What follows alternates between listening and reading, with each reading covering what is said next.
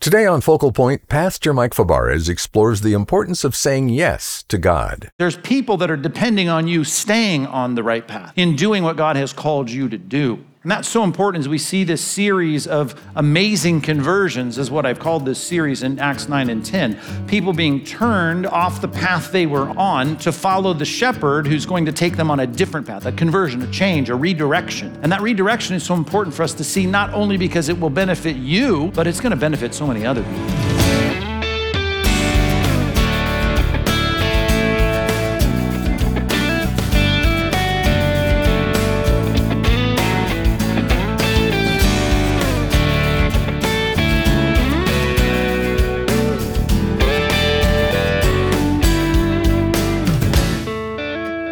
Are you willing to do anything for God? While we'd all like to think we'd answer with an enthusiastic yes, in reality, most of us would prefer to pick and choose what we do for God. Today on Focal Point, Pastor Mike Fabarez explains that there are people depending on us to obey God, and we need to be willing to do what He says, even before we know what it is. I'm your host, Dave Drury. Now here's Pastor Mike with a message titled, Saul, A New Purpose.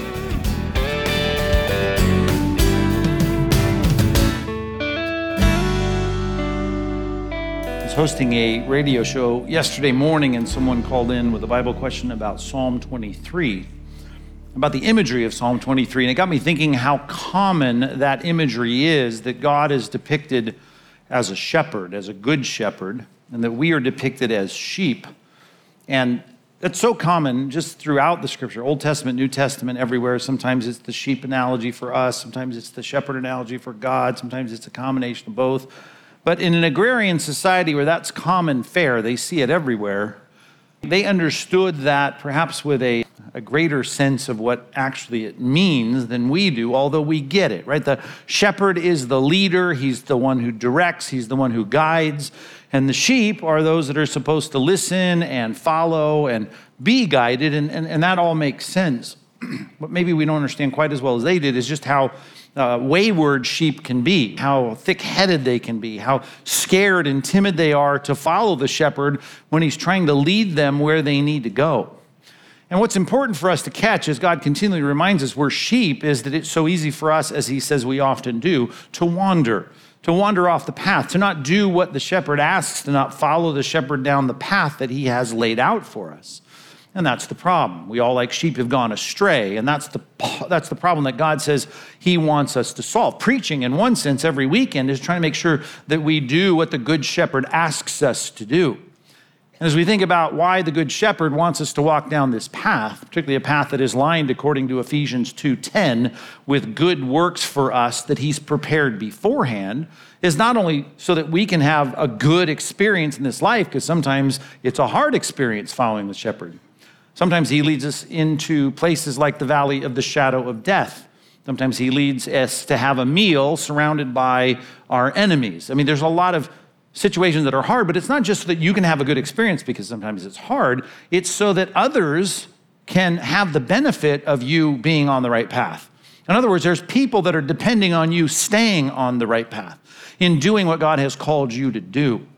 And that's so important as we see this series of amazing conversions, is what I've called this series in Acts 9 and 10. People being turned off the path they were on to follow the shepherd who's going to take them on a different path, a conversion, a change, a redirection. And that redirection is so important for us to see, not only because it will benefit you, Saul of Tarsus, if you become Paul the Apostle, but it's going to benefit so many other people. Matter of fact, so many people will rely on you being faithful to walk the path that God has called you to walk. In Acts chapter 9, verses 6 through 10, what I want us to see is not only was it important for the Apostle Paul to follow the path that God had laid out for him, but even the man that he now enlists seemingly out of nowhere. As he's going to Damascus, Paul is, to arrest Christians. He picks a Christian in Damascus and he says, okay, I need you to follow my lead. It's down a little scary path here, but I need you to do what I'm asking you to do so that you can be the instrument and the means to accomplish what I need accomplished in this guy's life, so that he can fulfill the mission and calling I have for his life. So it's really a series of reminders of how important it is that you and I are faithful to follow the Good Shepherd. It's a good path laid out with good works that's going to result in good fruit And in the end, you'll look back on it, even if it does take you through some kind of twisted, shadowy path, it's going to be, as you look back, it's good if I stayed on the path. What's bad is wandering off the path. So I want us to look at this passage and be encouraged and heartened by two men in this text that follow the lead of the Good Shepherd, even when it was scary and difficult. Grab your Bibles, pull it up on your phones, whatever. Look at it, verses 10 through 16 of Acts chapter 9. I'm going to read from the English Standard Version. Follow along as I read it for you, starting in verse number 10. Acts chapter 9, verse 10. Now there was a disciple at Damascus named Ananias. We got 3 Ananiases in the book of Acts, and this is the one here that is going to do something a little bit scary, and he's going to do it faithfully and follow the will of God for his life, and we're grateful that he did. The Lord said to him in a vision, Ananias. And he said, Ananias responds, Here I am, Lord. And the Lord said to him, Rise and go to the street called Straight, at the house of Judas, and look for a man of Tarsus named Saul. For behold, he is praying, and he has seen in a vision a man named Ananias come in and lay his hands on him so that he might regain his sight. But Ananias answered, Lord, I've heard from many about this man, how much evil he has done to your saints at Jerusalem. And here he has authority from the chief priests to bind all who call on your name. But the Lord said to him, Go, for he is a chosen instrument of mine to carry my name before the Gentiles and kings and the children of Israel. For I will show him how much he must suffer for the sake of my name.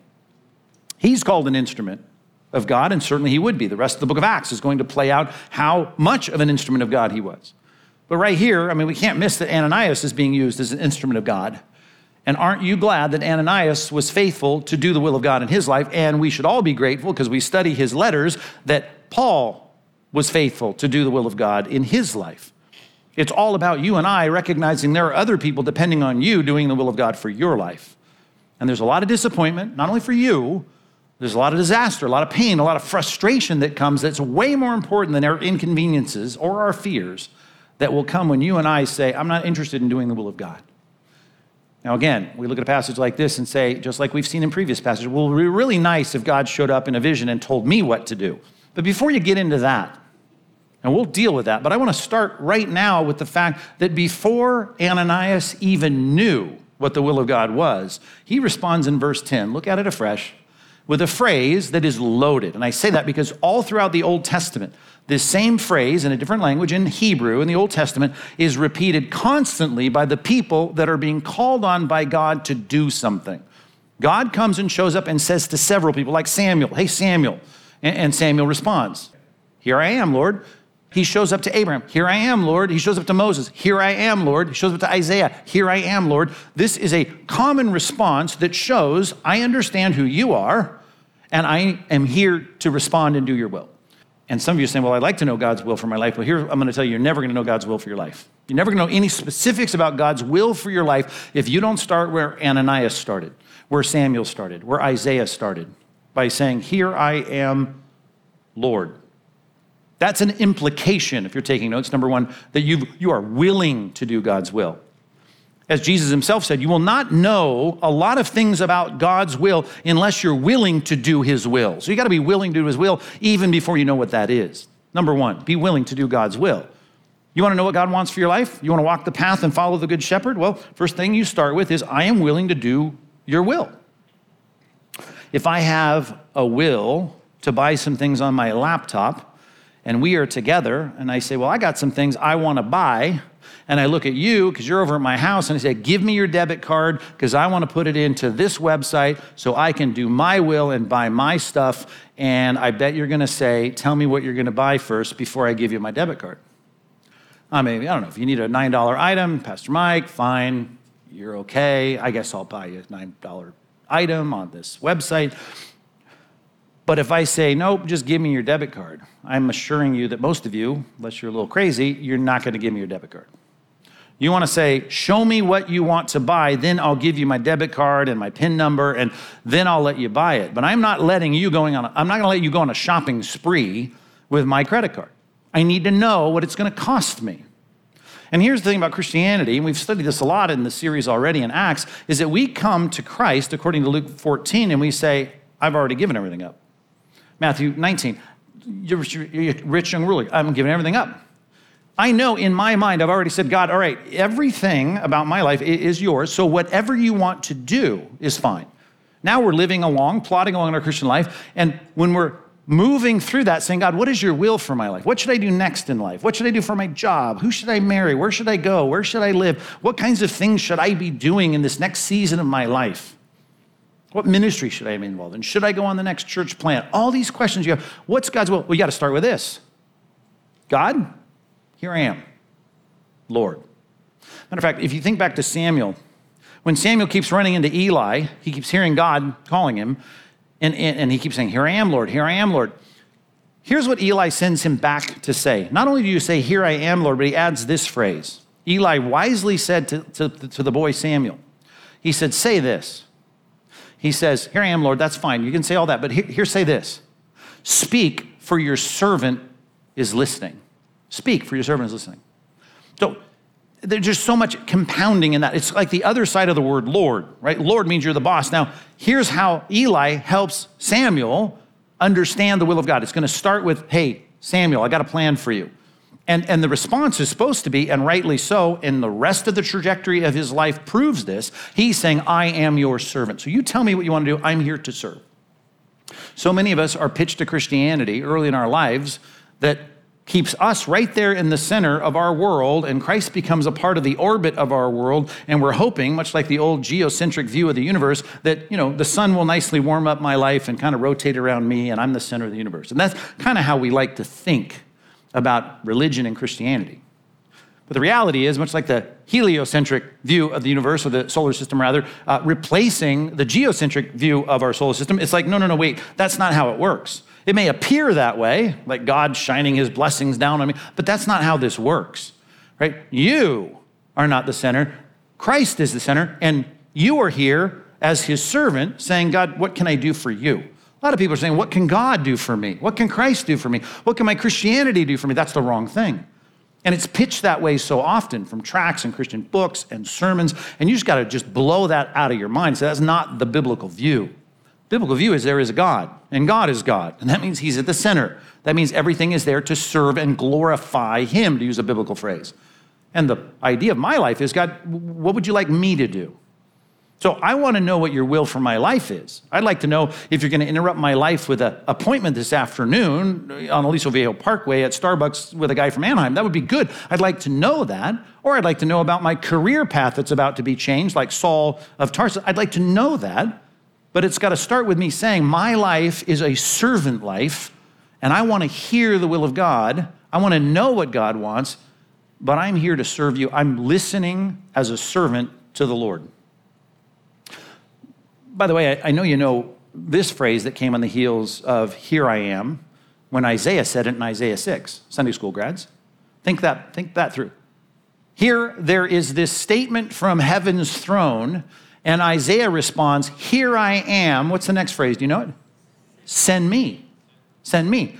Now, what's funny about that is it didn't start with a statement from the throne of God in this vision. Hey, I need to send a missionary off to Maui, so I just wonder if there's anyone that wants to go. Well, here am I. Send me. Not what he says. He has no idea where he's going to go. As a matter of fact, here's all that God says in the preceding verse. It says, the Lord said, who's going to go for us? Who should I send? And I'm going to say, can you put the things in the cart so I can figure out whether my debit card can cover that? I mean, I don't know if I want to sign up for that.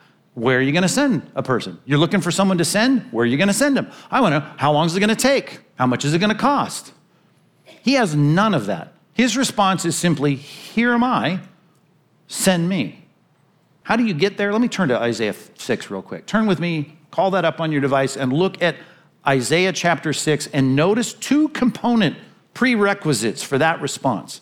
If you want to be able to say, your servant's listening, right? Here am I, send me. If you want that kind of, I'm willing to do your will before I even know what it is, you're going to need these two things.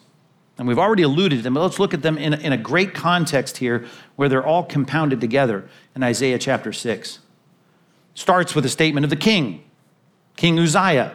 served for 52 years, very prosperous. Things were going well. Not unlike America, things were well economically, but morally they were on decline and collapsing and degenerating quickly. And Isaiah is a part of this kingdom, and he has a king here, Uzziah, and he dies.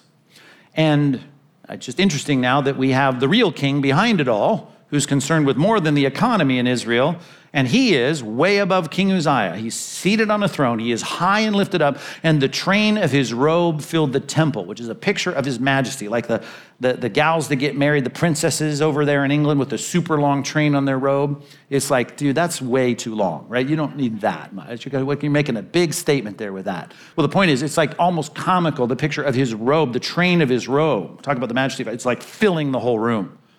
And then there's the burning ones. It says in verse 2, seraphim, seraph in Hebrew, the burning ones. The seraphim, they each had 6 wings. With 2 he covered his face, with 2 he covered his feet, with 2 he flew, and they called out and said to one another this, holy, holy, holy. That means different, set apart, different, set apart, completely other, transcendent, unlike any king you've ever met, way above all kings, all lords, all bosses, all managers, all sovereigns. He's all above that. Holy, holy is the Lord of hosts. You know that word? The armies. Right? If someone walks in and says, I've got a command for you guys, you're going to go, well, who are you? Who are you? And I bet a lot of us would cross our arms, even if it was like your boss from work or your mayor or governor. You would like, who are you? I'm not going to do what you say. And the point is, you just need to keep in your mind going all the way up. Even if we lived in a place like King Uzziah, who could lift up his scepter and have you executed, I bet you'd have more respect for him, but you keep going up there. The king of all the armies of heaven, the king who is superseding and sovereign over all kings of the earth. He's the Holy One, and the whole earth should be filled with, and is at least reflections of his glory. It's a fallen earth, I get that, but there ought to be people who recognize the greatness of God. And the foundations of the threshold shook. That's going to get your attention. If we had a big earthquake right now, it's like, oh, now you're listening. Well, then God's going to speak. The voice of the Lord who called out, the house was filled with smoke and said, and here's what Isaiah said, woe to me, I am lost. I'm a man of unclean lips. I dwell in the midst of a people of unclean lips. For my eyes have seen the King, the Lord of the armies, the Lord of hosts. I just say this, the prerequisites, number 1, is that you probably don't have a high enough view of God if you do not sincerely say right now that if Christ walked out on this stage and said, I got a mission, that every one of you should stand up and say, I'm willing to do whatever that mission is. You have to do that. It's not, here's your mission if you choose to accept it. That's not how it works for Christians, right? It's for you, it is like, yes. Yes before I know what it is. I mean, that's where this goes. Matter of fact, let's jump down here to the punchline. I heard the voice of the Lord saying, whom shall I send and who will go for us? And then I said, where do you want to send someone? No, here I am, send me. I don't even know where it is. I'm gonna go. I'm willing, I'm here. So that's the first component. Your view of God may be too small. You may not have enough respect for authority, because in our day, particularly in Western culture, we don't want to give anyone authority. We got a flat line view of life. Well, it ain't flat line, trust me. It's a pyramid, and in God's mind, he clearly is, in all absolute objective truth, he is at the top. He can snuff your life out, he can destroy our nation, he can destroy everything, he can do whatever he wants. He's a sovereign king. And if he's got a will for you, if he's got a desire for your future, your afternoon, next month, next year, for the next 10 years of your life, you should be able to say, okay, you're the authority. Here I am, Lord. That's what Ananias said.